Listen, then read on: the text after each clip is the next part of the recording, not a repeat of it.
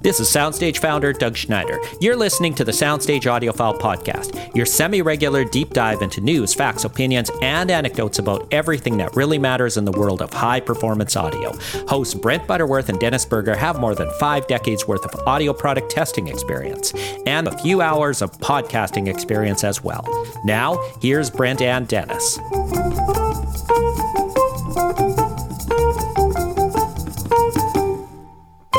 Hi, everyone. It's Dennis Berger, editor of Soundstage Access.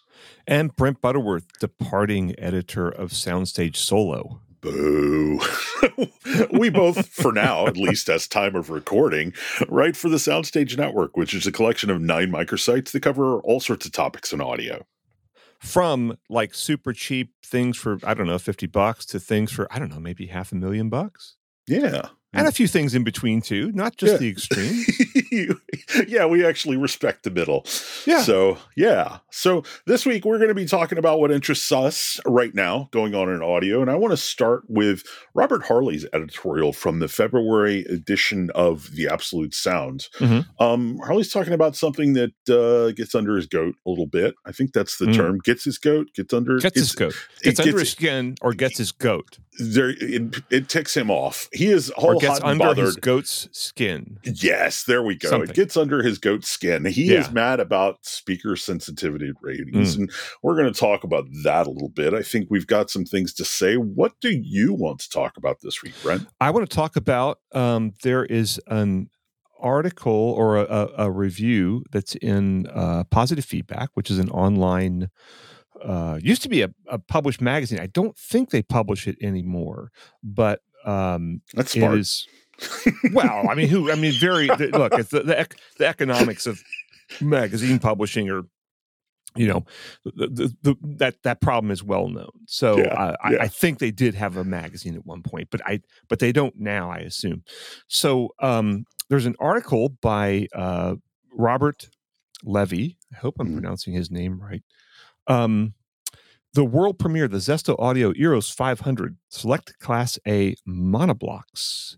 And there's a lot of things he talks about in this review.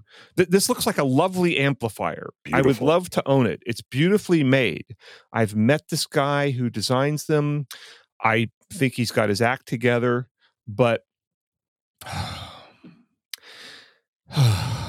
a lot of the arguments made in this review do not stand the test of logic and critical thinking. And if there's one thing that the Soundstage Audiophile Podcast is about, it's logic and critical thinking. Yes, sir.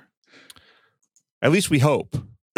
Our striving, our constant struggle to achieve logic and critical thinking. Do we have, are we talking about anything else? We are actually, we're talking to anything else. We're talking to someone else.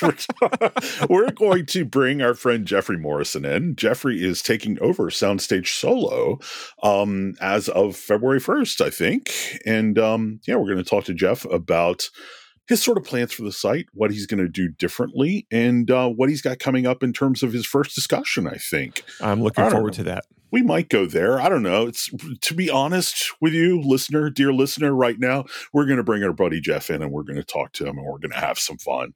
And then we're going to say goodbye. I guess we will. Yeah, this season 1 grand finale of the Soundstage Audiophile Podcast. Yes, it kind of is. But there will be a season 2. There will be. Yes, absolutely. With some new stars. Mm-hmm. Yeah. And I think who's going to produce that season 2? I'm going to produce it. I'm just not going to be on the mic. Yeah. So it'll just be a burger production as opposed to a butter burger production. It doesn't have quite the same ring, does it? No. Might have to come up with a better name. So burger with cheese. Maybe Royale with cheese. Royale with cheese. We'll see who the host ends up being. Then we'll see if the cheese thing is warranted. Yeah. So anyway, shall we segue into some intelligent discussion here? Yeah, let's take the attention off of me and put it under Robert Harley, because he is his editorial in the new issue of The Absolute Sound, cover dated February 2023. Look, it raises good questions. It raises some very important questions. Yeah, I have to admit, I have a little bit of sympathy for Robert here, because we have all in the past had a deadline and thought, crap, what am I going to write about? Well, I might as well cause some outrage, right? Let's get some readers mad about something that maybe they don't really need to be mad about. Well, it's a high-end audio publication. That's what that's their business model. That is kind of their business model. But the article is titled Lies, Damn Lies, and Speaker Sensitivity Specs, brackets, with apologies to Mark Twain. Okay.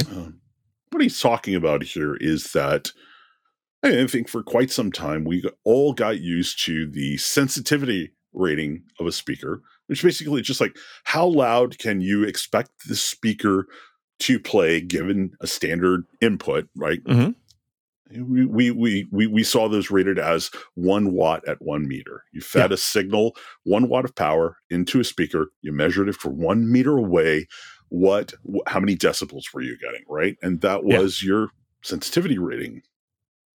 Right. Well, what Robert is angry about here is that he is more and more frequently seeing speakers rated not 1 watt, 1 meter, but 2.83 volts, 1 meter. Which, as he rightly points out, 2.83 volts into 8 ohms is 1 watt, but not 4 ohms, right?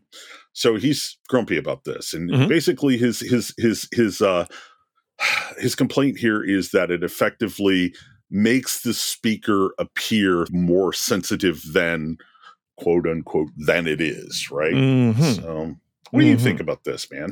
Okay, so this article really made me think a lot, and it actually made me do something I've never done for the Soundstage Audiophile podcast, actually research the topic. And I researched it in the best possible means. So here's the thing. I've been doing speaker measurements since 1997, I think. And so much of what there's not a school for speaker measurements, sadly. There's not even really a definitive book on it. There are books that deal with it, but there's not one that's like, hey, you know what? Here's what people are doing. Here's what makes sense, blah, blah, blah, things like that. So so many people that measure speakers just do, sort of best practices and what other people tell them that they're doing. And if you're a reviewer who measures speakers, you're going to have chats with people like, Andrew Jones and Paul Barton, and you're going to find out what they do, and you'll find out the things they do that are standardized and the things they do that are not standardized, that are just kind of common best practices, generally understood. And I have always just done my speaker measurements, my sensitivity measurements at 2.83 volts, okay, which is 1 watt for an 8 ohm load. Okay. Because as far as everybody else I ever talked to, and once you start doing measurements, you have a whole different discussion with speaker manufacturers. By the way, you have a much higher level of discussion, and which you cannot have that discussion if you don't do measurements, because you're not on the same level. So I just sort of assumed everyone was doing 2.83 volts. And I've seen that spec, a lot of times, people will say 1 watt, 1 meter. Sometimes they'll say 2.83 volts, 1 meter, whatever. So what I did was I called my old friend Vance Dickinson. Now, for those who don't know, Vance is the author of the Loudspeaker Design Cookbook, which is I think has been printed, has gone through 7 editions and has been translated into, 8, 9, 10, a dozen languages. So it is kind of the definitive book. There's, by the way, new edition coming out pretty soon, which is substantially updated, because I know, because I kind of did some editing and chatting with him and stuff, and helped him out a little bit on it. A little bit. I mean, I helped. I did about 0.01% of the work on it. Because I'm a good sounding board for him, because I'm kind of out there doing different stuff than he does. Anyway, so Vance is that. Vance has designed speakers for umpteen zillion people. He's also done a couple of his own lines. He's worked for huge CE manufacturers. He's worked for little tiny speaker manufacturers and everybody in between. And he's also the editor of Voice Coil, which is the sort of trade and technical publication of the speaker industry. So he tests speaker drivers and all kinds of stuff in there, and there's all kind of technical discussion. And he is in my opinion, if you want to find an answer about speakers and get an honest, authoritative answer, you call Vance Dickinson. Okay, so unfortunately, he's a good friend of mine, and he was kind enough to kind of take me under his wing when I knew nothing about this stuff. And so, and by the way, he also used to be like the guy who taught speaker measurement for the LMS company that made like one of the first real good speaker measurement systems. So, I mean, he is just the master of this stuff. So I called him up. I explained the problem to him. And I said, look, Vance, everybody, I mean, so often we see it spec'd at 1 watt, 1 meter. But to my knowledge and in my experience, everybody does 2.83 volts. Mm-hmm. I said, is that right? Or are there people that do, a 4 ohm rating or whatever their speaker is whatever the impedance of their speaker.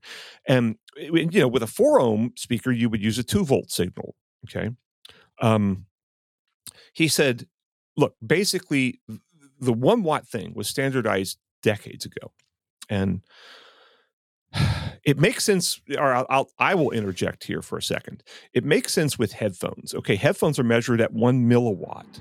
Mm-hmm. And the reason you do that is headphone impedance varies radically. You can have headphones that are 8 ohms. You can have headphones that are 800 ohms. Okay. With speakers, the nominal impedance is almost always between 4 and 8 ohms. And yes, there are speakers that go higher. There are speakers that go lower. And no speaker, except for like some Teals, has like a flat impedance curve. Okay, or I should say extremely few speakers have a flat impedance curve. So that speaker that's rated at 8 ohms probably goes up to, probably drops down to 6 at some point and probably goes up to 30 or 40 ohms at some point, right?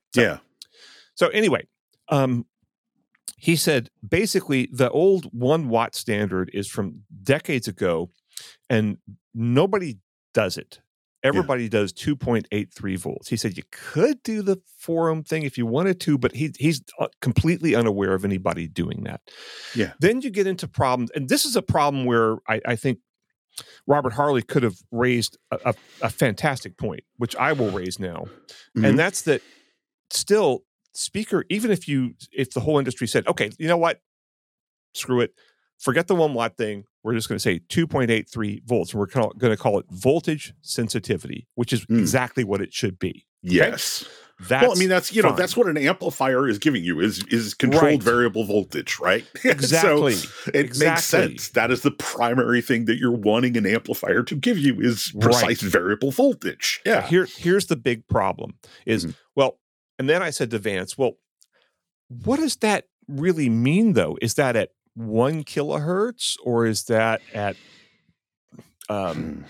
which of course, if you look at frequency response things, if you measure at 1 kilohertz, well, a speaker might have a big peak at 1 kilohertz, and all of a sudden it's got a higher sensitivity rating, or it might have a dip, or whatever. So it's kind of useless. Or there's kind of an industry standard. I think it's an actual industry standard, but I'm not sure. A guy named Mark Peterson, who used to do measurements for home theater, and who did them for THX and stuff, kind of hipped me to this. And so often you talk to somebody in measurement and they say, oh, I do this. And you're like, that makes sense. I'll do that too. Mm-hmm. And so he averaged from 300 hertz to 3000 hertz, which is what I have continued on Soundstage Solo in the headphone sensitivity measurements, because I think it makes sense. That way a speaker that has like a giant bass hump doesn't get an extra rating, because what matters is, kind of the mid-range where your ear is most sensitive, right? Yeah. So 3K to 300 hertz to 3K makes a lot of sense to me. But, Vance pointed out to me, he said, well, I measured a Beats speaker once, a Beats, Bluetooth speaker. Mm-hmm. And he said, the treble was 15 dB hotter than the bass. Wow. He didn't remember which one it was, but I know because it was the Beats pill, because I measured it too. And it was so bad that a competing manufacturer called me up one day and said, hey, have you heard the Beats pill yet? And I said, no. And he happened to live in the LA area. He says, I'm bringing it over right now. You have to hear this thing. Oh, wow.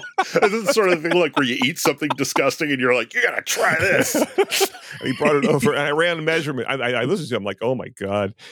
You think of Beats as being like colossal bass. This thing had no bass at all, like nothing. I have 1-inch drivers, But anyway, I don't know who voiced it. Not Dr. Dre. No. Anyway, so he said, if you've got if the treble's 15 dB hotter than the bass, what do you call the sensitivity of that product? Yeah. Well, I don't know. I mean, so sensitivity ratings are, if you look at what I do on Soundstage Solo, at least the rating is all entirely explained about how I do that. Okay. Right. I say it's, the rated, the sensitivity, calculated for the rated impedance of 32 ohms or whatever is X for 1 milliwatt, average from 300 to 3K. Okay. And I think it's safe to say, like, that is very important in your measurements for Solo specifically, because people want to know, am I going to be able to drive this thing with a smartphone, portable music player or a smartphone or, the headphone output on my laptop, things like that. Yeah, exactly. So speaker manufacturers should do this. There's absolutely no reason for them not to do it. And then there's another problem of, like, some people rate their speakers for anechoic sensitivity, which is sort of the quote unquote right way to do it, because that's repeatable and defined, especially if you're 300 to 3K, because then, anechoic chambers are not perfect below a certain frequency, right? Unless they are humongous, which only a few are. Right. So they have a correction curve on the anechoic chamber, even like the ones at Harman and places, Samsung and places like that. But, but within 300 to 3K, that's really easy to do. You could even do that in a room that's just covered with a lot of insulation and stuff. You don't need anything. Or you could just do it out in your backyard. Yeah. And it's very, very simple to do, and it's very repeatable. However, it's not real world, because when you bring that speaker into a room, it's going to play louder because it gets reinforcement from the room. So a lot of people will say, in-room sensitivity and call it 3 dB more. Yeah. But they don't usually define how they got to in-room sensitivity. They actually measured in a room, and what room, et cetera, et cetera, et cetera, et cetera. Right. This just goes on. The variables just go on kind of forever here. And it is a big problem with speaker sensitivity measurements, although I will say, usually I find speaker sensitivity measurements aren't too far off. Yeah. Now, can I address something else in this? Or I know I'm rambling here, but I wanted to address really something real quick. Okay, let me jump in and then you go, because you've ranted for a while. I'm running out of breath. Yeah, go breathe. So there's a little subhead that he's got here that says the spec is technically accurate but misleading out of context. Brent, let me interview you for a moment. Okay. Yes. Have you ever, in the entirety of your time working in consumer electronics, found a specification that was not misleading out of context? Like, all specifications are misleading out of context, right? Well, that's a good point. That is I didn't think about that, but that's a very good point. And specs are often, quoted. Specs are very often quoted in a misleading way. It's very common. I mean, you can say that your speakers, I've seen how many speakers that are just complete pieces of junk and they say, oh, it's flat from 20 to 20K. Yeah. You're like, no, it's not. But maybe they found some way to measure that to where it is flat. And then you would, or just, it's sort of like audio video receiver power measurements, right? Well, you can do things like just measure one channel at, say, 6 ohms to get the maximum possible output measurement out of there. You might get 180 watts or something out of a receiver, but then when you measure it with all channels driven, you drop down to 30 watts a channel. Yeah, because you you still got to have a power supply. You've got to supply the thing, and that's the limiting function of it. And believe me, manufacturers don't. Well, I think there are some manufacturers who like the fact that they can publish misleading specs, but I've had so many manufacturers tell me when I've said, "Hey, man, your specs are misleading," they're like, "Well, yeah, but my competitor publishes the same spec, and his specs are misleading, and he's making a soundbar that he rates at 1,000 watts that has a 40-watt power supply." Wow. And so, and the manufacturer's like, "I'd like to be honest, but I have to compete." Right. So it's a big, giant problem. And here is, I think, one possible solution to the problem is reviewers have to dig deeper and start to really understand this stuff. Mm-hmm. And the way that you dig deeper is by doing measurements and then by reading the Loudspeaker Design Cookbook. Okay, you will learn. I've read. I gotta admit, man, I struggle so hard with that book. I read it and I'm like, I think I understand what I just read. I really don't understand what I just read. Well, it's heavy duty. It is very heavy duty. And however, the first time I read it, I've been doing speaker measurements for, I think I kind of just started doing speaker measurements. Oh, no, wait, whoa. Ooh, whoa. No, I had not yet started. And that's how, and I bought it thinking like, I really should learn more about this stuff. And that's how I got to know Vance, because Vance was designing speakers for Atlantic Technology. And I mentioned to Peter Tribe at Atlantic Technology that, I just read this book and it was just illuminating. It's like, I understand how crossovers work now. And Peter said, oh, well, he does stuff for us. I'll introduce you. Oh, cool. I was like, oh, okay. And Vance also just turns out to be the coolest guy ever. So, all right. I need to recharge for a sec because I have something else I want to. Did I fully answer your question?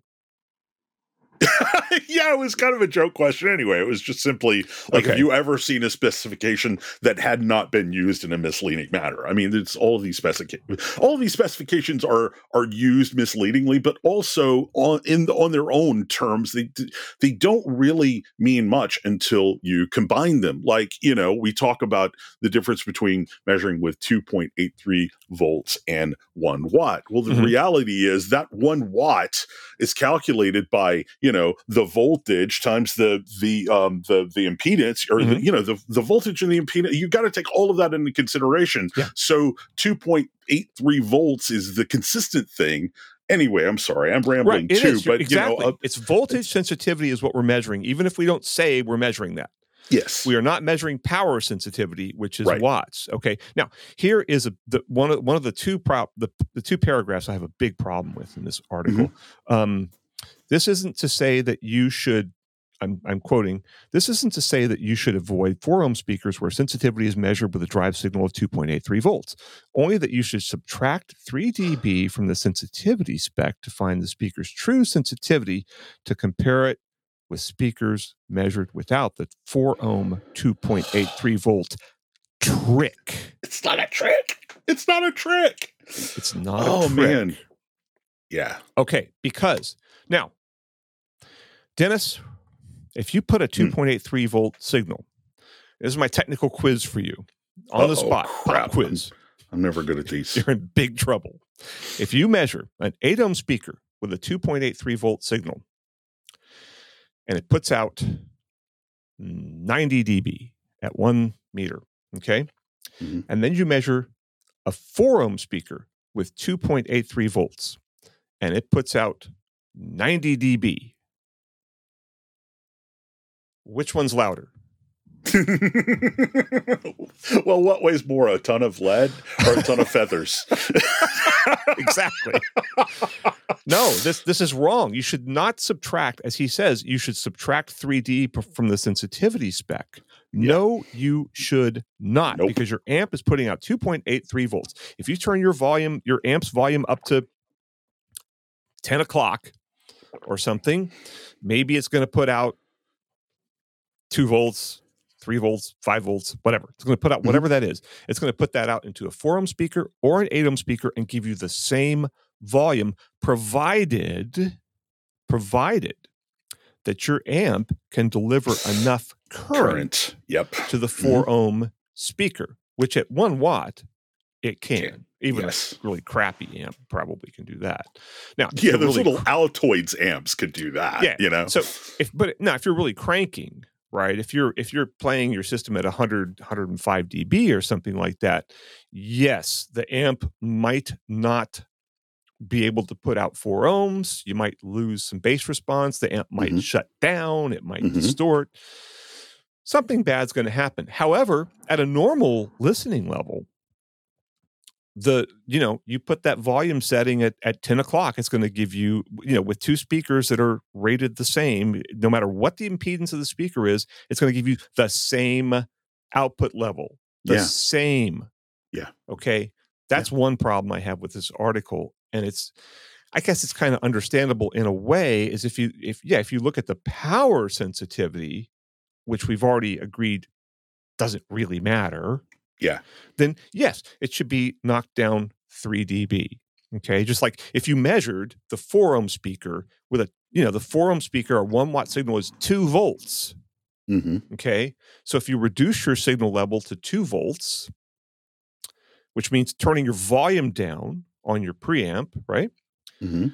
You're going to get a 3 dB lower sensitivity spec. However, it doesn't matter, because what you're looking for is how loud does this thing play when I turn my amp up to 6 or something, right? And no, that it's voltage sensitivity.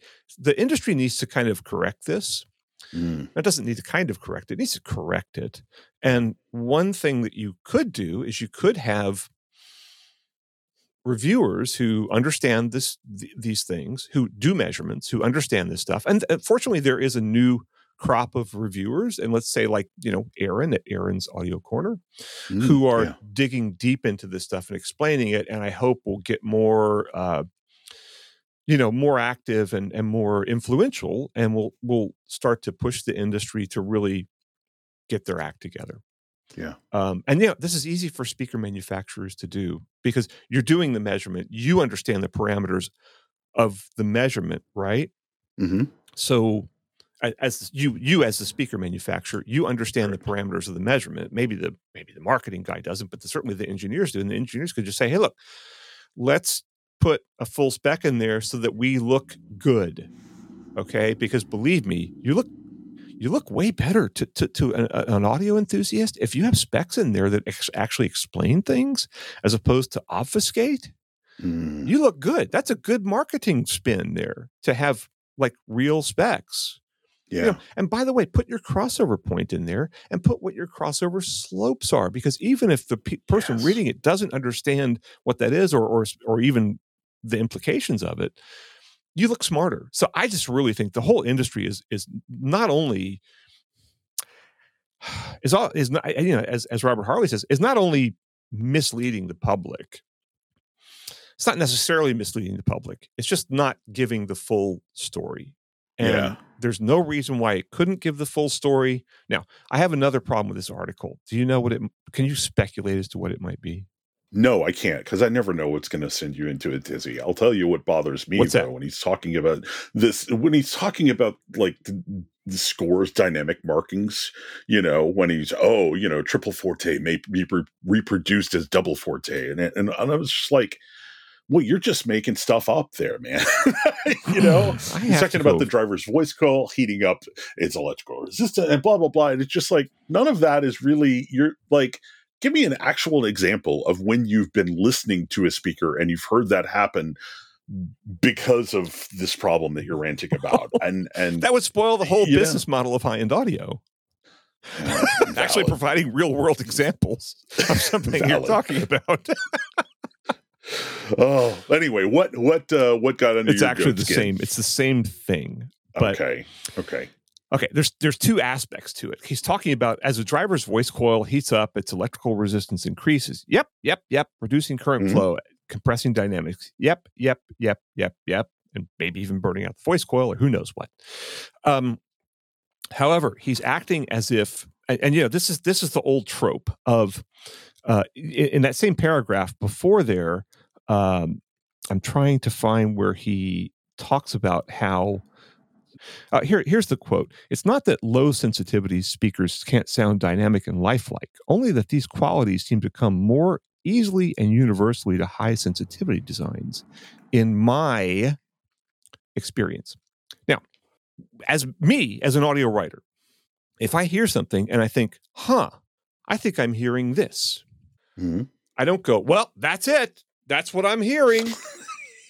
All readers, this is the fact. I heard it, therefore it is a fact, and you should base all your buying decisions on this. What I do is I try to confirm it. I go like, well, let me go pull up some panelists in and let them listen to this and see if they think the same thing. Or maybe I run some measurements, or maybe I call Vance Dickinson or Andrew Jones or Paul Barton or who knows who, right? And I try to confirm it if I was actually reviewing like high-end speakers, which I'm not, but I would say like, hey, you know what? Here's 2 speakers that are high sensitivity, that are like 94, 95, something like that. Let's compare those to 2 speakers that are low sensitivity, like 85 dB, right? Put them with the same amp, get a good 200 watt amp, so nothing's getting compressed or anything. Right. And see which ones people prefer. Yeah. And then or more importantly, test, sit next to one of these high-end guys and go, which of those is the low sensitivity? Well, that would be awesome. Speaker? That ain't going to happen. But so, even do it. You can even do it with like, you could even go, hey man, and this would be a great article for any high-end audio magazine to do if they're courageous enough, which they're not. But Soundstage would do it. Doug should do this. Doug and Jeff should do this. Yeah. Doug and Jeff, I know you're listening. Do this. You could get, like a 10 or 15 watt single-ended triode tube amp with some really sensitive speakers, and get like a couple of those and a couple of really sensitive speakers, and they get some 200 watt, Dan D'Agostino thing or something like that, and plug that into some 85 dB sensitivity speakers. You have to get a couple different ones, because the things that make you prefer a speaker are frequency response, and also frequency response and frequency response.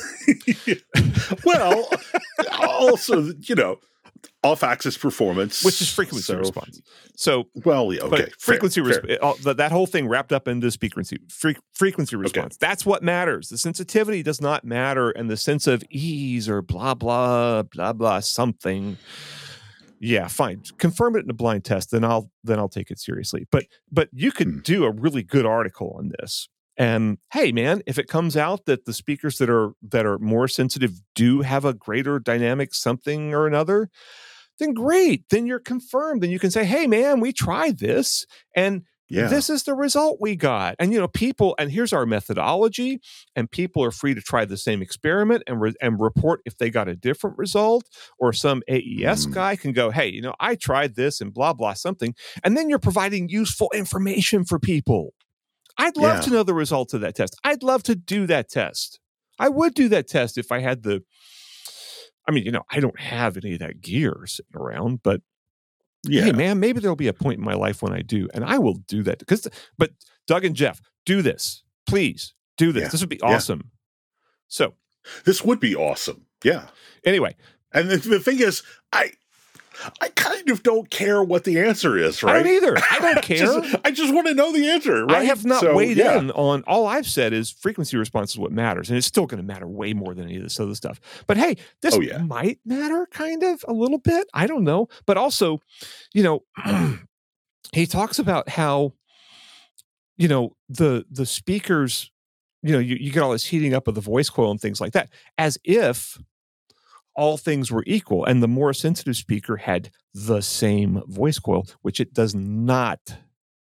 Okay, typically speaking. Now, there's 2 different ways to get power. You can make a like with subwoofers, you have like these big giants. With most subwoofers nowadays, you have a pretty big driver. Maybe you have a big box. You have a big surround that lets that subwoofer driver move back and forth a half an inch or an inch or who knows how far. Big, fat, tough surround that's hard to move back and forward. And if you go to like an SVS subwoofer, right, and you try to push that driver in, there's going to be a lot of resistance, right? Oh, yeah. And so you got to throw 1,000 watts at it. But if you want powerful, deep bass that's not in a big box, that's the only way to do it. Now, you can also increase sensitivity. You can also get a lot of output. You can use a weaker amp, but also like reduce the mass of your driver.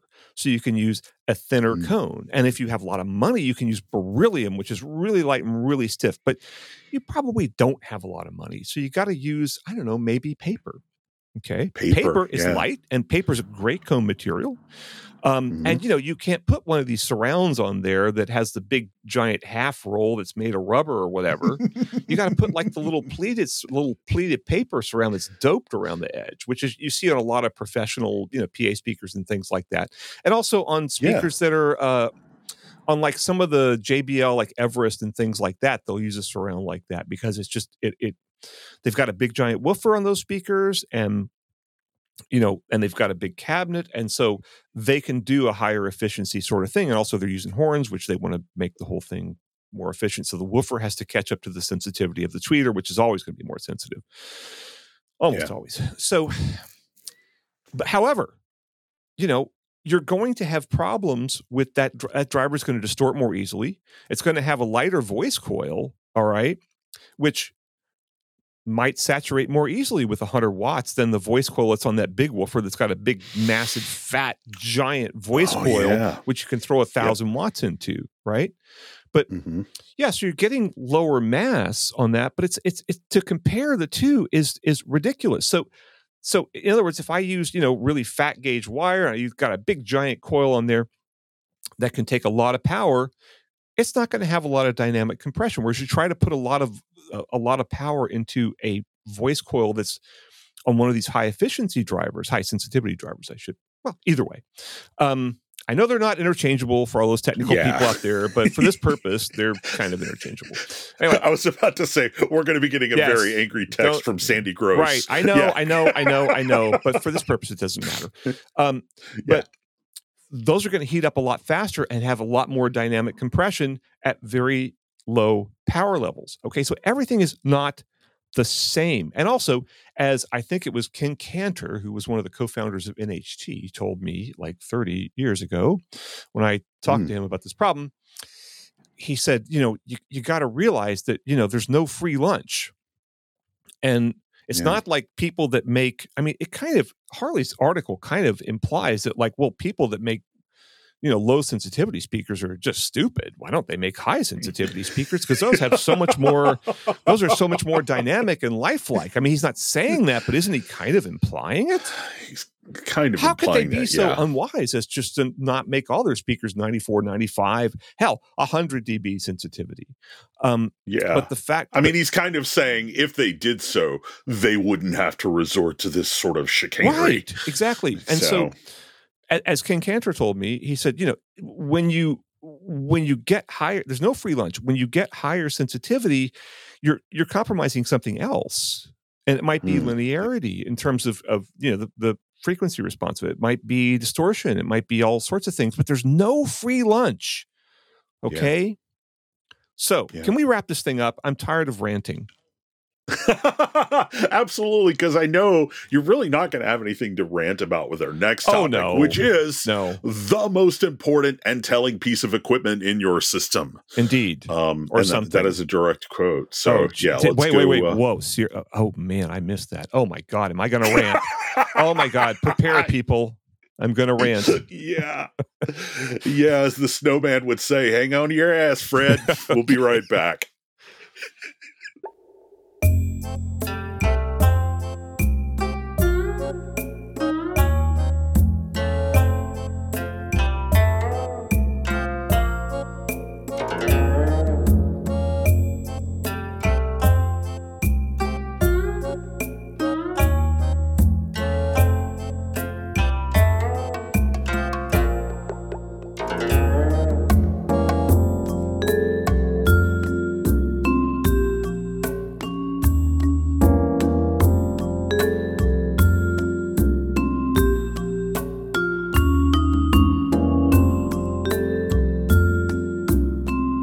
And we're back. This is the Soundstage Audiophile Podcast. I'm Brent Butterworth.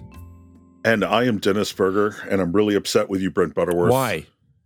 I just dropped a high-quality Smokey and the Bandit reference on you, and you didn't even get it. What was it? Snowman. Hold on to your ass, Fred. I never saw that movie. Oh, my gosh. How are we even friends? It's a Southern thing. Right? Yeah, it is. It is. My whole impression of Burt Reynolds is basically the Norm Macdonald impression of Burt Reynolds.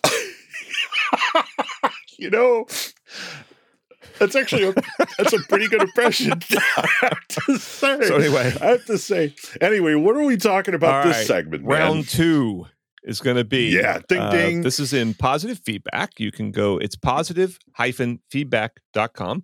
Go check it out. A lot of high-end audio reviews on there. This is the world premiere review of the Zesto Audio Eros 500 Select Class A monoblocks. Now, you should go look at these things. Zesto Audio is Zesto audio. This company really has great. I mean, so many high-end audio products are kind of plain black boxes, or they're, $5,000 worth of aluminum wrapped all around them with not a lot of thought put into the design. These are beautifully designed. There's some serious industrial design that goes into these. It's actually a mirror imaged pair of monoblocks. It's not just two of the same things. It really looks they have nice. This really cool wave pattern that is just like, even in like the cooling vents, like the ventilation have this sort of wave pattern into the ventilation. That's just, it's a recurring theme that's just really, really gorgeous. And the case for the amp itself even has a wave element to it. Yeah. I mean, if you're going to go buy an expensive amp and you want something that looks awesome, this would be on your short list by far. How much is this thing? I'm scrolling down to the end to try to find what's the long review. $35,000. I assume that's for a pair. That actually doesn't seem unreasonable given what it is. And there are 6 KT88s, and they're running in Class A, rated at 250 watts per side. Boy, if you're going to make a $35,000 pair of amps, they better look like this. If I had $35,000 to spend on amps, man, I got to tell you, there's a lot of amps where I look at it, it's like, I don't know, it's $40,000 or $50,000. I'm like, really? And I know it's like, I know what it costs to make these things, and I know there's so much thought, there's so much money in the metalwork and stuff. But with these, I look at this and go like, man, these are really cool. And this is one of the few high-end audio products where people would walk into your house and go like, what's that? That's pretty cool. Yeah. So I'm assuming that you then must agree with Robert Levy's introductory sentence, which let me just read it. Okay. Let me quote it directly. The more I immerse myself in this hobby since I retired from the entertainment industry in 2008, the more certain I have become that the amplifier is the most important and telling piece of equipment in your system. Okay, true or false? All right. Before I do that, can I just say, I don't know. Yeah. This is a long review. I'm not going to scroll down to. I probably agree with his conclusion that these are delightful amps. That like almost every high-end audio review concludes, hey, this is a beautiful product, and if you're looking for something in this price range, you should consider this. Okay. I mean, how many high-end audio reviews don't end like that? So, safe assumption. But I have problems with this. I mean, you can look into, we were talking about, logic and critical thinking. And he says the next sentence is, it was in the late 1970s that J. Gordon Holt stated in Stereophile that one should buy a very good speaker that fits your needs and then bust your budget on an excellent amplifier. All right, Dennis Berger. From a standpoint of logical fallacies, what is the logical fallacy in that sentence? Oh, crap. Oh, man. I don't have one that I've written about a lot. I don't have the list memorized the way you do. Okay. I recognize it's an appeal. Okay, what is an appeal to authority. Oh, yeah. Okay. J. Gordon Holt he's passed away a long time ago, was this really brilliant, smart audio expert. And he said this, so it must be true. This is a problem. All right. J. Gordon Holt. I am an incredibly fortunate person, and that I knew J. Gordon Holt. I was not merely acquainted with him. I was at a Stereophile show. I think I was at some dinner. Maybe it was like B&W had a dinner. It was in Miami. And, it was one of those shows where like everybody's staying at the show's at the hotel, and everybody's mostly staying at the hotel. And I ended up sitting next to Gordon at dinner with B&W. I'd never met him, and I'd been reading Stereophile for a few years, and I really loved it. And of course, he had already sold it by then. He was still doing occasional reviews for them, and he was still kind of a bit of an eminence grise, a guiding light to some extent. Now, because he, along with Harry Pearson, are really the guys who kind of invented high-end audio publishing. So anyway, Gordon and I kind of struck up a conversation, and he said, hey, you want to go hit the bar and continue this conversation? I'm like, yeah. And so those who know Gordon know that he was a champion of drinking and smoking, and as am I. And we sat and drank bourbon or scotch or whatever, and we closed the place down. I think it was Wow. Midnight or 1 a.m. And finally they ran us out of there. We just talked. It was awesome. I would have loved to be a fly on the wall for because that. Gordon, so much of my attitude about audio reviewing comes from reading Gordon. And I found him to be a very curious person. I found him to be someone who was usually, not always, usually doubted his own conclusions. And he was a real searcher, as opposed to some of the people in the audio biz who are like, well, I believe this and therefore it's true. And he wasn't like that. However, some of the stuff he said, now granted, he was back in the really, really early days before we had any real science on this stuff. And so he, like so many other people, like Julian Hirsch at Stereo Review and lots of other people, were trying to find the answers on their own with limited resources, very limited measurement capability, if any, and just fumbling around in the dark to try to find the answers. But Gordon was wrong about that. He was right about a lot of things. Yeah. But he was wrong about that, because I'll tell you what you already know. Should I tell you, or should I pull it out of you through questioning? Oh boy, just tell me. Okay. We got to get this thing wrapped up, man. I know. We got Jeff coming on soon. Here's the thing. You can blind test speakers.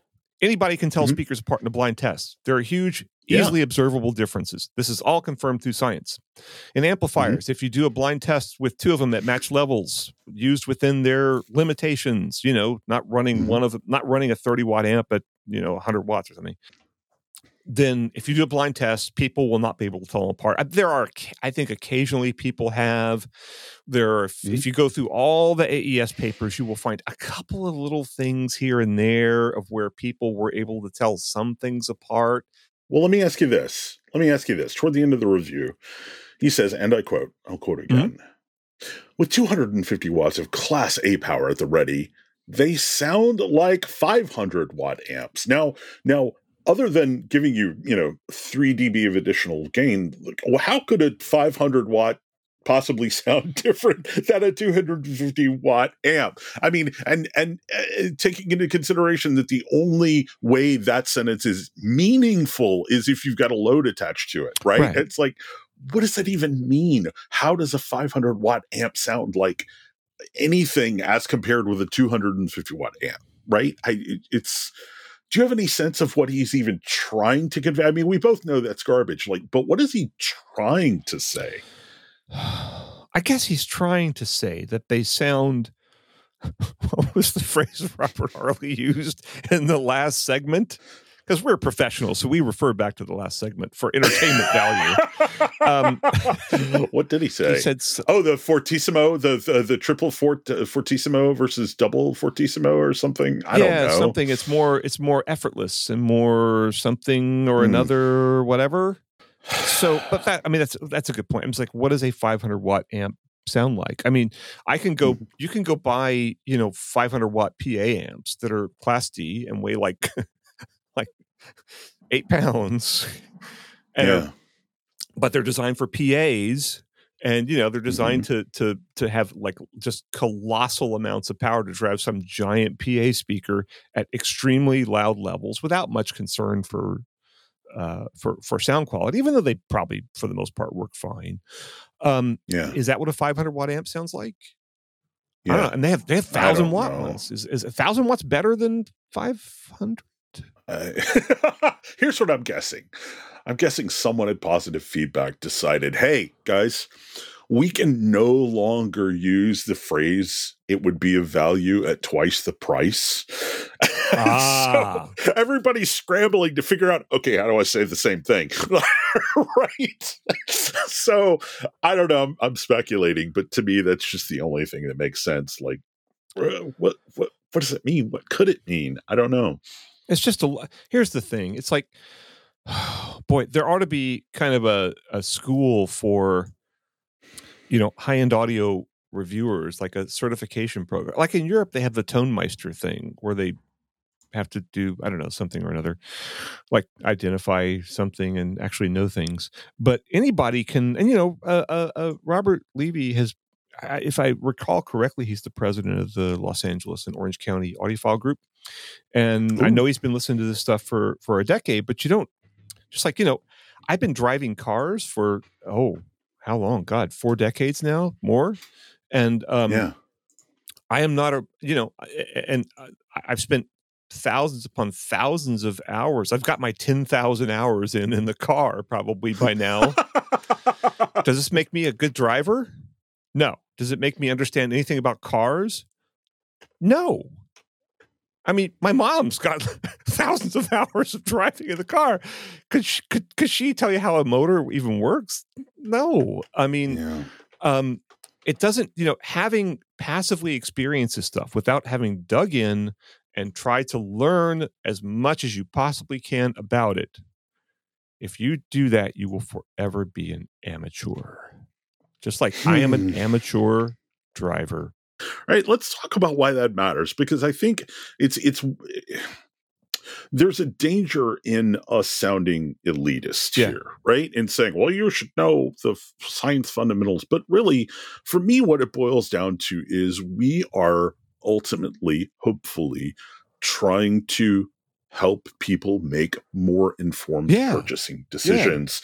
And that is true whether they are shopping for an $800 integrated amplifier or $35,000 monoblocks, right? It's I get accused a lot of not seeing the value in very high priced components, which is not true. I just think we should be honest about where the value proposition lies, right? And so, we talked a lot about this, the Zesto Audio Eros 500. I think you and I have been honest about at least where we think the value proposition lies. It's not, nobody's saying these amps aren't worth $35,000. Yeah. And, if you want to think like, if we had $35,000, here's why we would be willing to spend $35,000 on these amps. But and these tube amps, look, I mean, these things have 6 KT 150s in there. I mean, there aren't a lot of tube amps that'll deliver just awesome power like I assume this thing will. So this thing's probably got a lot of kick to it. You could put this into some full range speakers with 15-inch woofers or God knows what. And it would probably sound way better than most tube amps and better than a lot of solid state amps. So, well, yeah, I mean, who really needs 250 watts per channel? Almost nobody. Well, who needs 500 horsepower in a car? Exactly. But you might want it. Right? You might want it. That's fine. Yes. Knock yourself out. Yes, and there is nothing wrong with wanting it. Pretty much, I guarantee you could hook almost any speaker to this amplifier, except for maybe, what were those old Apogees? Those two Apogees that were we got down to like 1 ohm at some point. They were brutal. They blew up a lot of amps.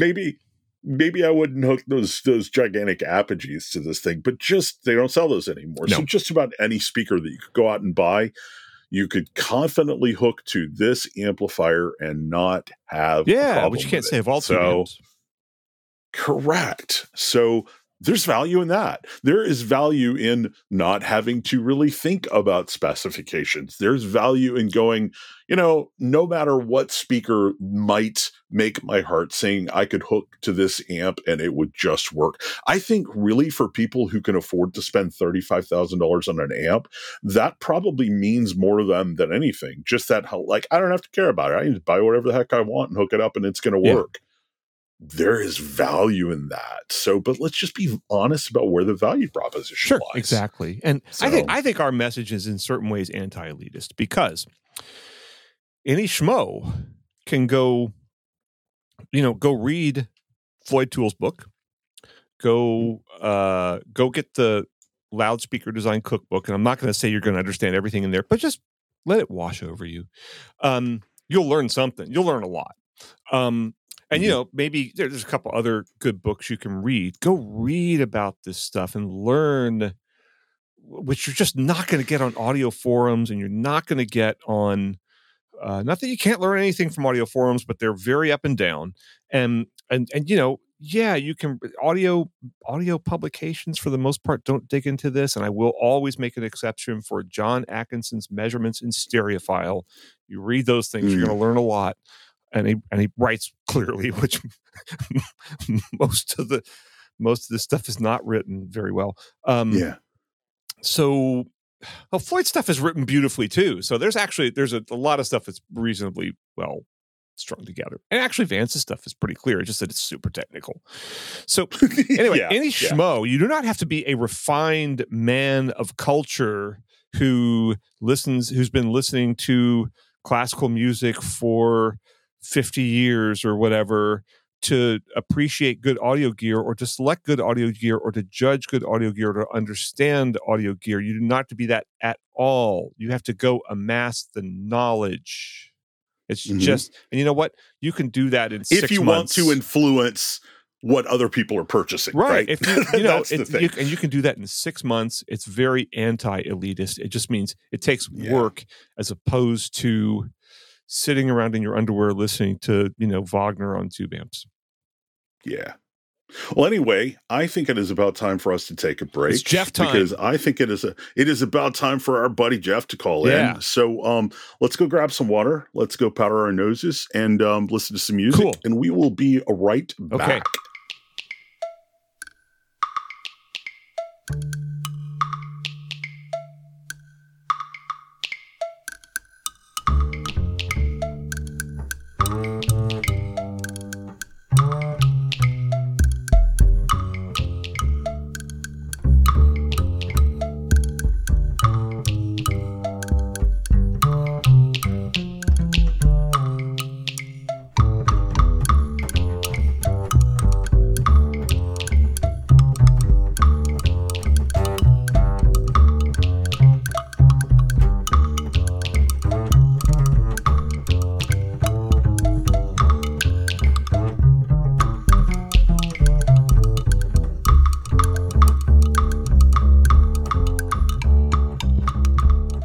And welcome back to the Soundstage Audiophile Podcast. I'm Dennis Berger. I'm Brent Butterworth. And we've got somebody new here with us. I am Jeff Morrison. Awesome. It's true, you are.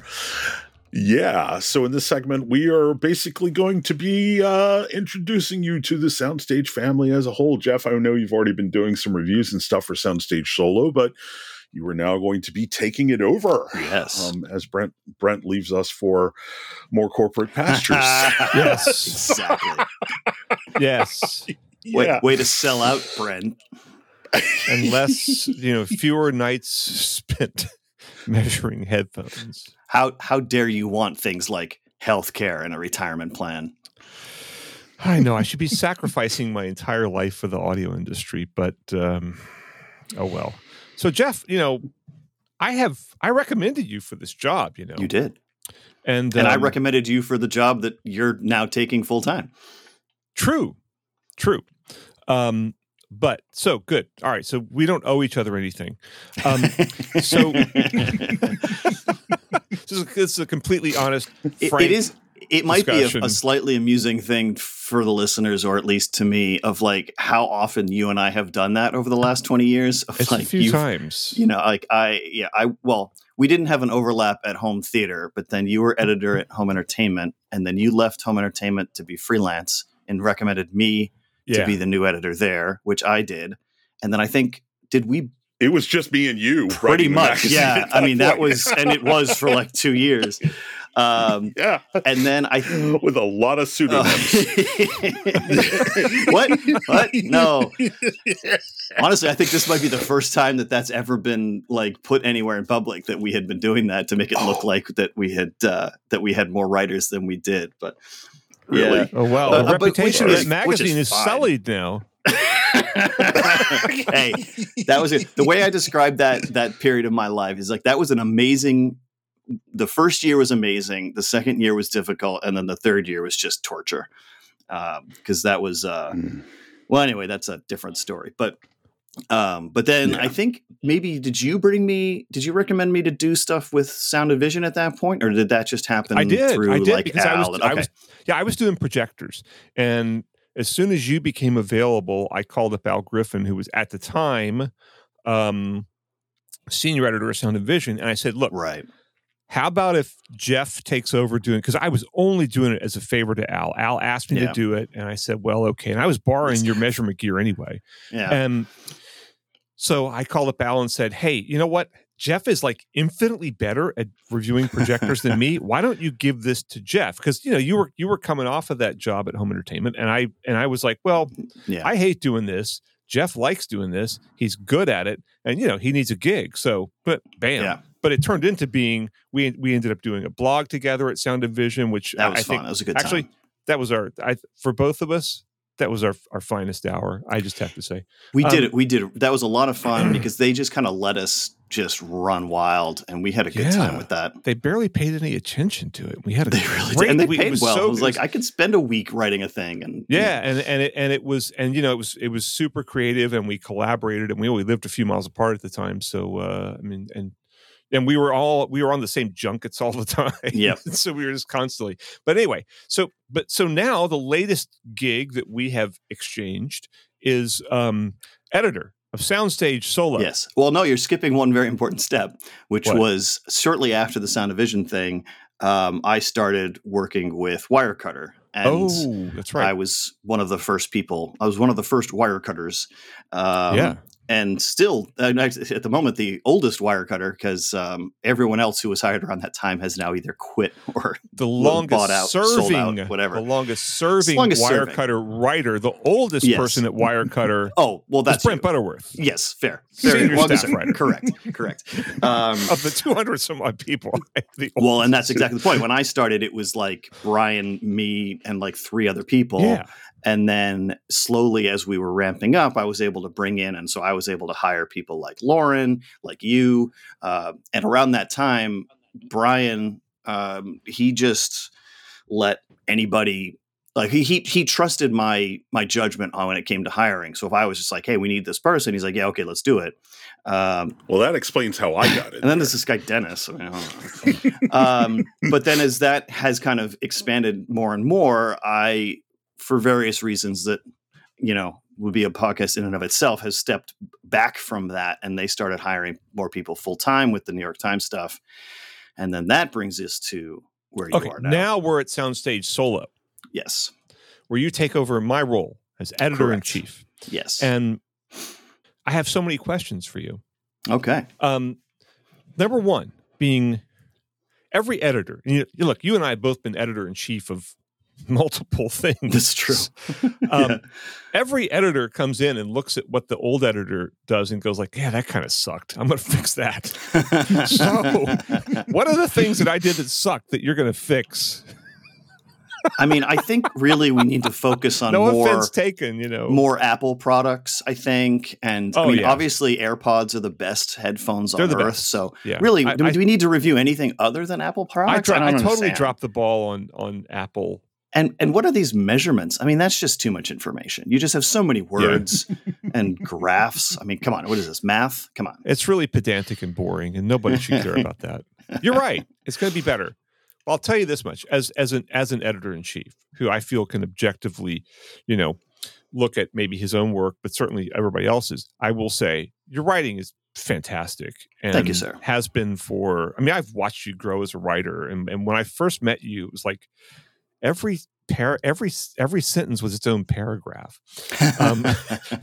I actually remember the first time we met. Do you remember the first time we met? Yeah, so we met when you were at Home Theater, and I was with Dolby, and you came in, and I think maybe Mike Wood, who I think maybe was your boss. Was that over at the in time?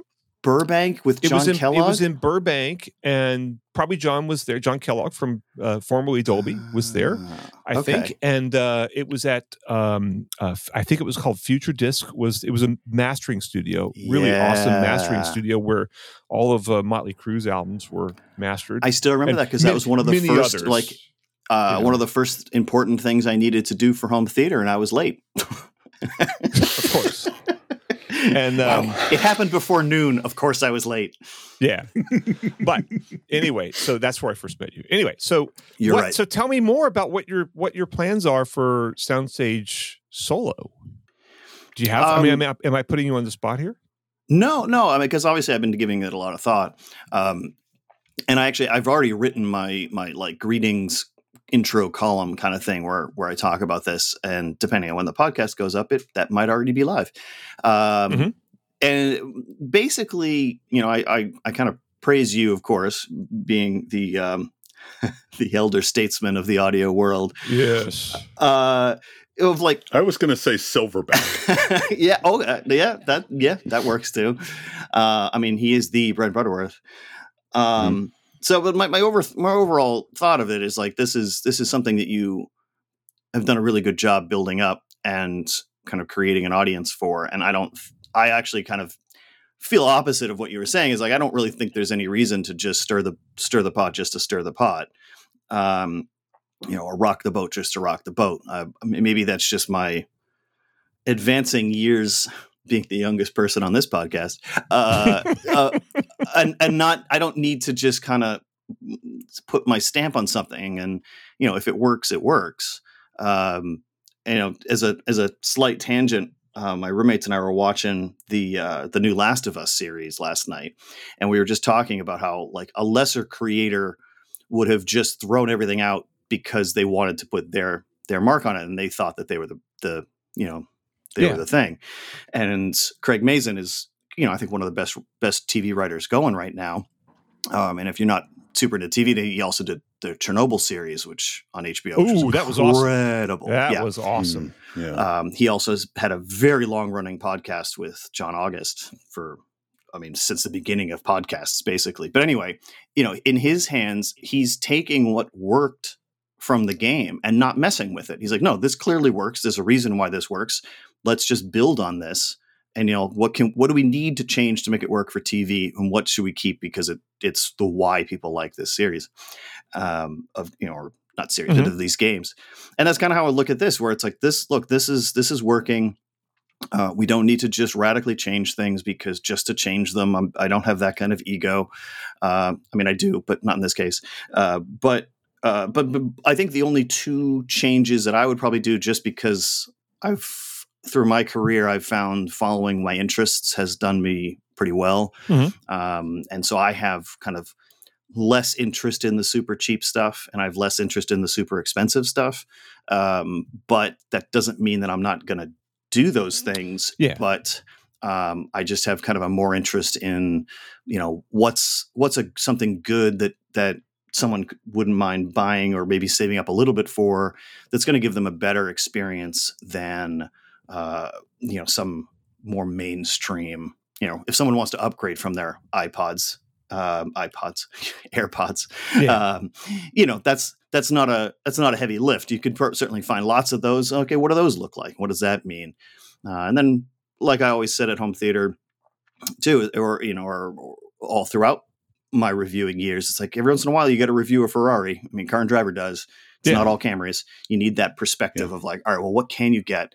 What just went up on the site recently was your Focal review, and those are like $5,000. But that's important. We should have stuff like that to say, hey, what does that sound like? Is there a reason something like that exists? I think you made a pretty compelling case that there is a good reason for that to exist. So, I still like doing a variation of a variety of things, but if it ain't broke, don't fix it. Jeff, one thing I'm curious about, in addition to being a very well-known electronics writer, and also the international best-selling author of the unfinished Undersea trilogy, with the third book coming soon, one hopes. You're also quite an extensive traveler and travel writer. We joked years ago that we were going to try to write an API to basically just follow your Twitter account and make a website called "Where in the World is Jeff Morrison?" So I'm wondering, there's a point to all of this, I promise. I'm wondering if maybe the fact that you travel so extensively and you spend months and months and months away from home on the road is going to influence how you cover headphones, and if so, in what ways? Yes, thank you for letting me talk about my favorite subject, my traveling.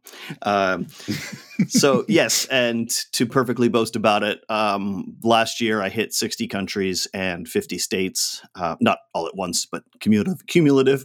And this year, I'm certainly going to do a few more, but I'm not going to be doing before COVID. It was half the year or so I was traveling.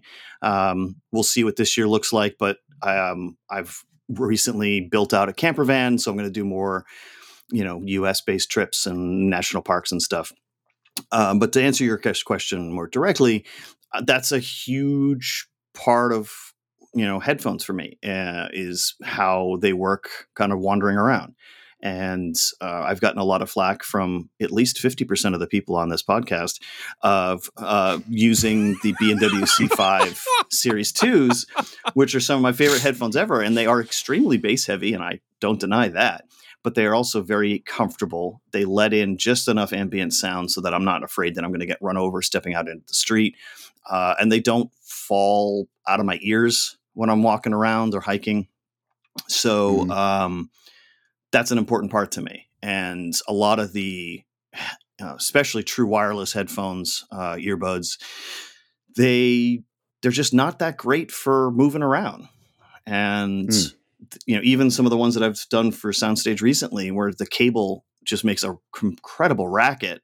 How do you walk around with something like that? Is this something that's made to just listen to at a desk? That's fine.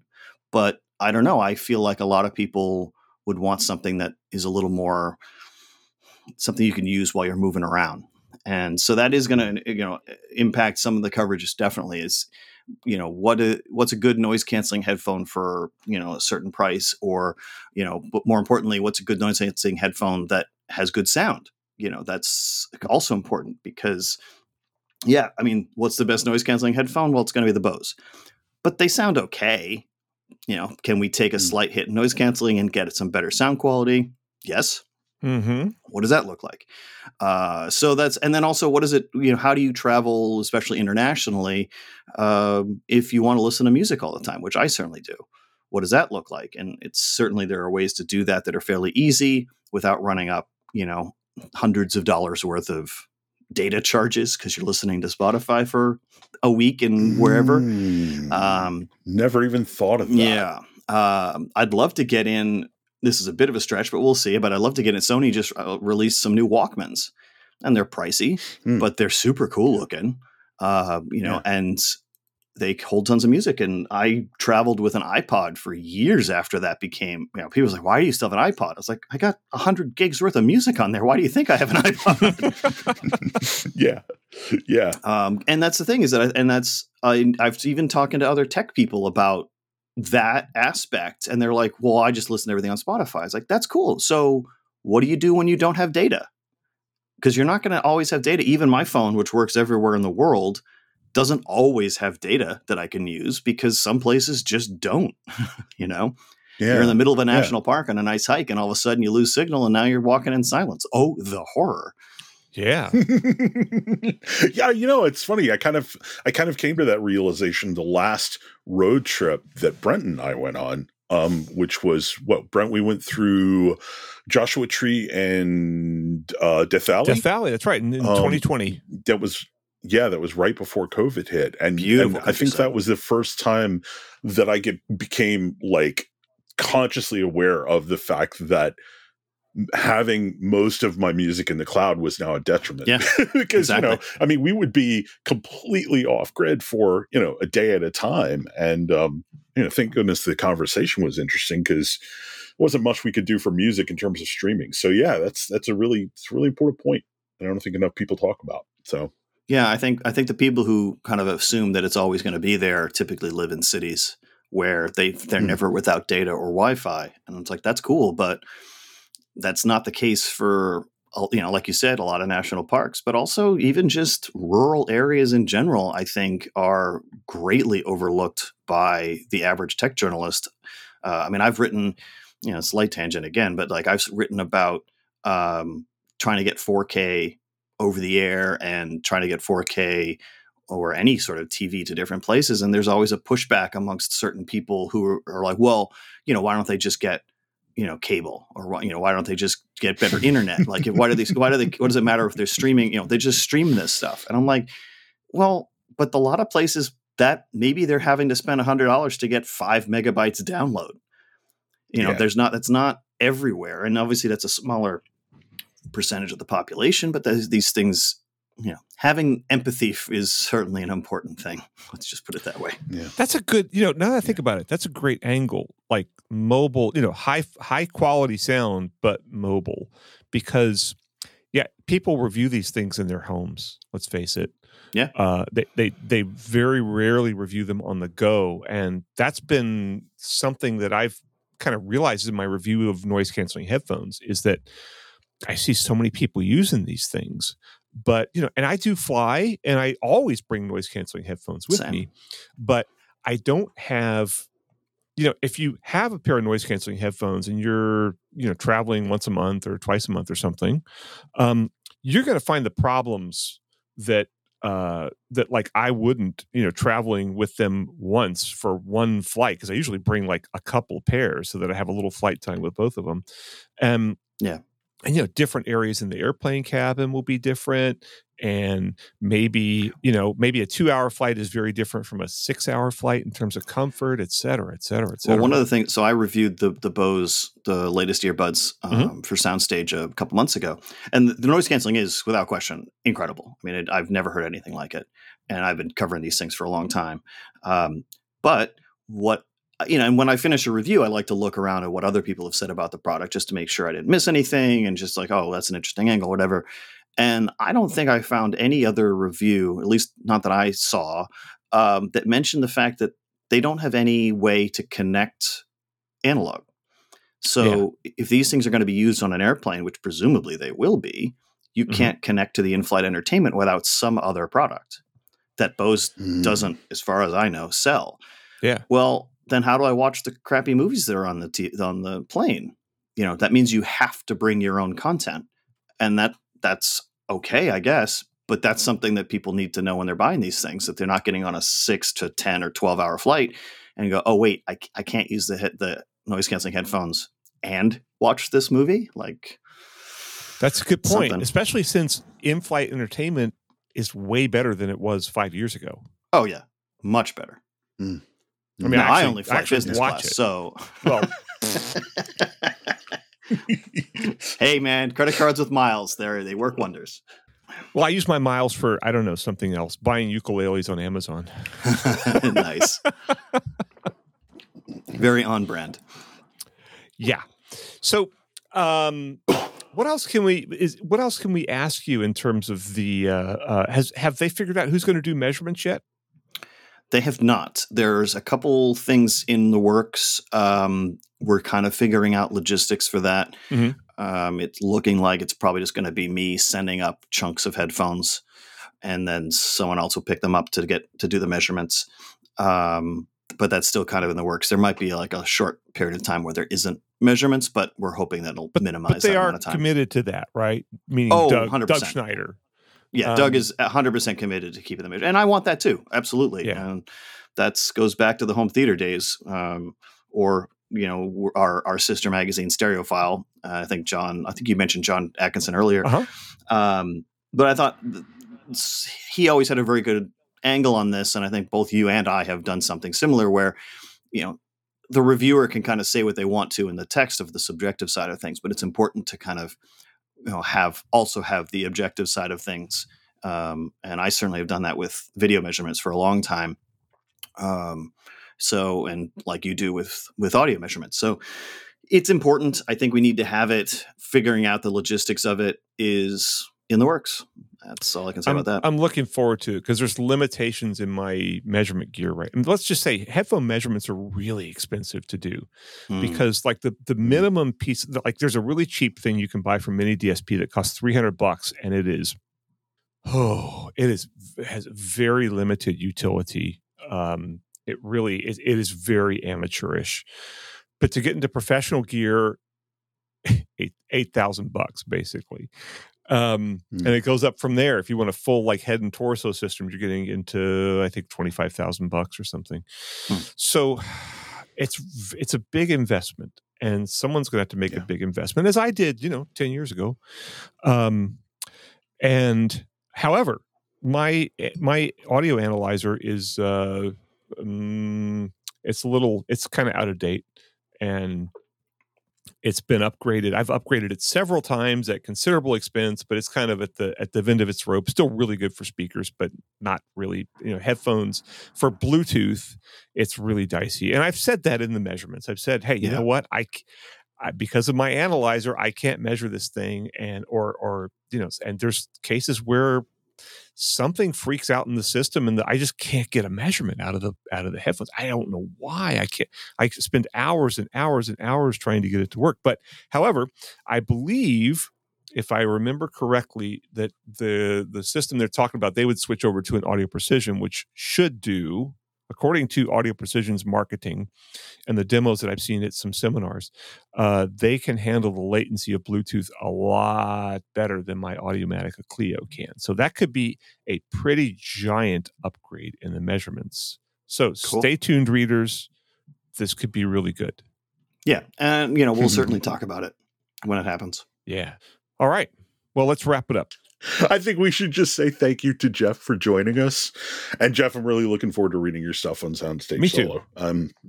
It's I think you're going to bring a different perspective, and I think all of the travel stuff is going to be interesting and fascinating, and I think maybe it's hopefully going to make people, I don't know, think about all of the stuff a little differently. So we'll see. Yeah, thanks for having me, and I'm excited to be part of the team. Thanks for coming on, Jeff. Man. Thanks, guys. So we're gonna take a quick break, listen to some music, get a little bit of water, and then we'll be back to wrap up this first season of the Soundstage Audiophile Podcast. Yay.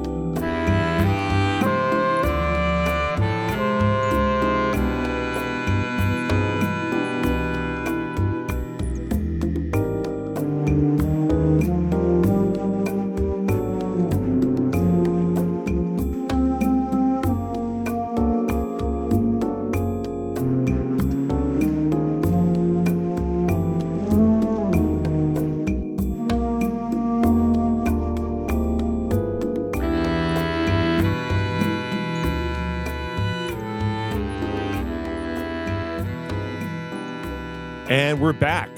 This is the Soundstage Audiophile Podcast. I'm Brent Butterworth. And I am Dennis Berger. And we are here to wrap up Season 1. Even though this is not going to be one of those podcasts where they do like a season and then they mess around for a few months. This is going to be a continuing effort. It's going to continue on. Season 2 starts, 2 weeks after you hear this. Well, maybe not exactly 2 weeks, but maybe sometime not 2 weeks, in February. But somewhere in February, you'll hear the next edition. But we're saying it's Season 1 because we are going through some big changes, as we talked about. I am leaving Soundstage to go work full-time for Wirecutter, or I already have. I'm just wrapping up loose ends right now. And Dennis, what are you going to do?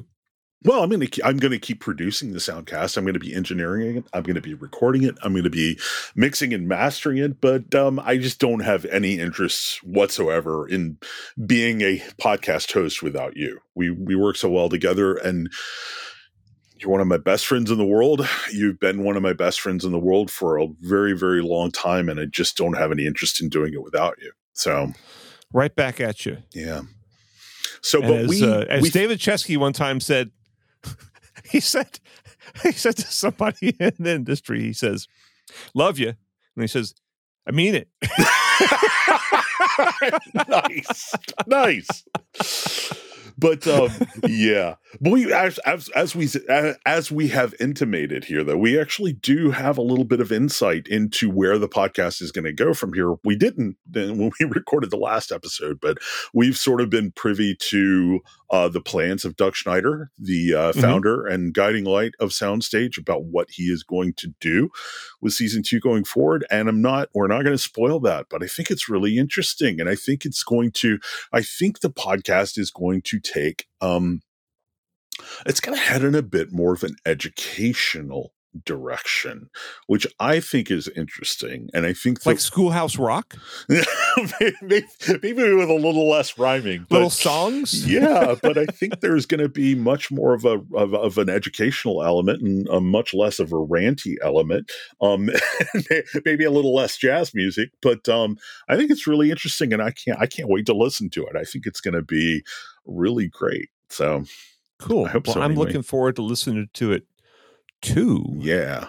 But and I would like to take this chance, though, to thank all of the people who've listened to us over the last year, and to thank all the. I mean, we've been pretty hard hitting in this podcast a lot of times, not least of all in this episode. Yeah, and I just want to say,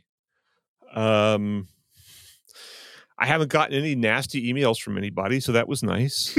Well, we did get some nasty emails for getting our dates wrong a couple of times. True. Well, yeah, but it was that sort of stuff. But it was not none of the people we criticized kind of came back at us. Yeah, maybe they did on their own podcasts, but I don't know. I haven't heard it, and so I thank them for their good naturedness. Yeah, and if they want to lob some criticism at us, hey, bring it on, man.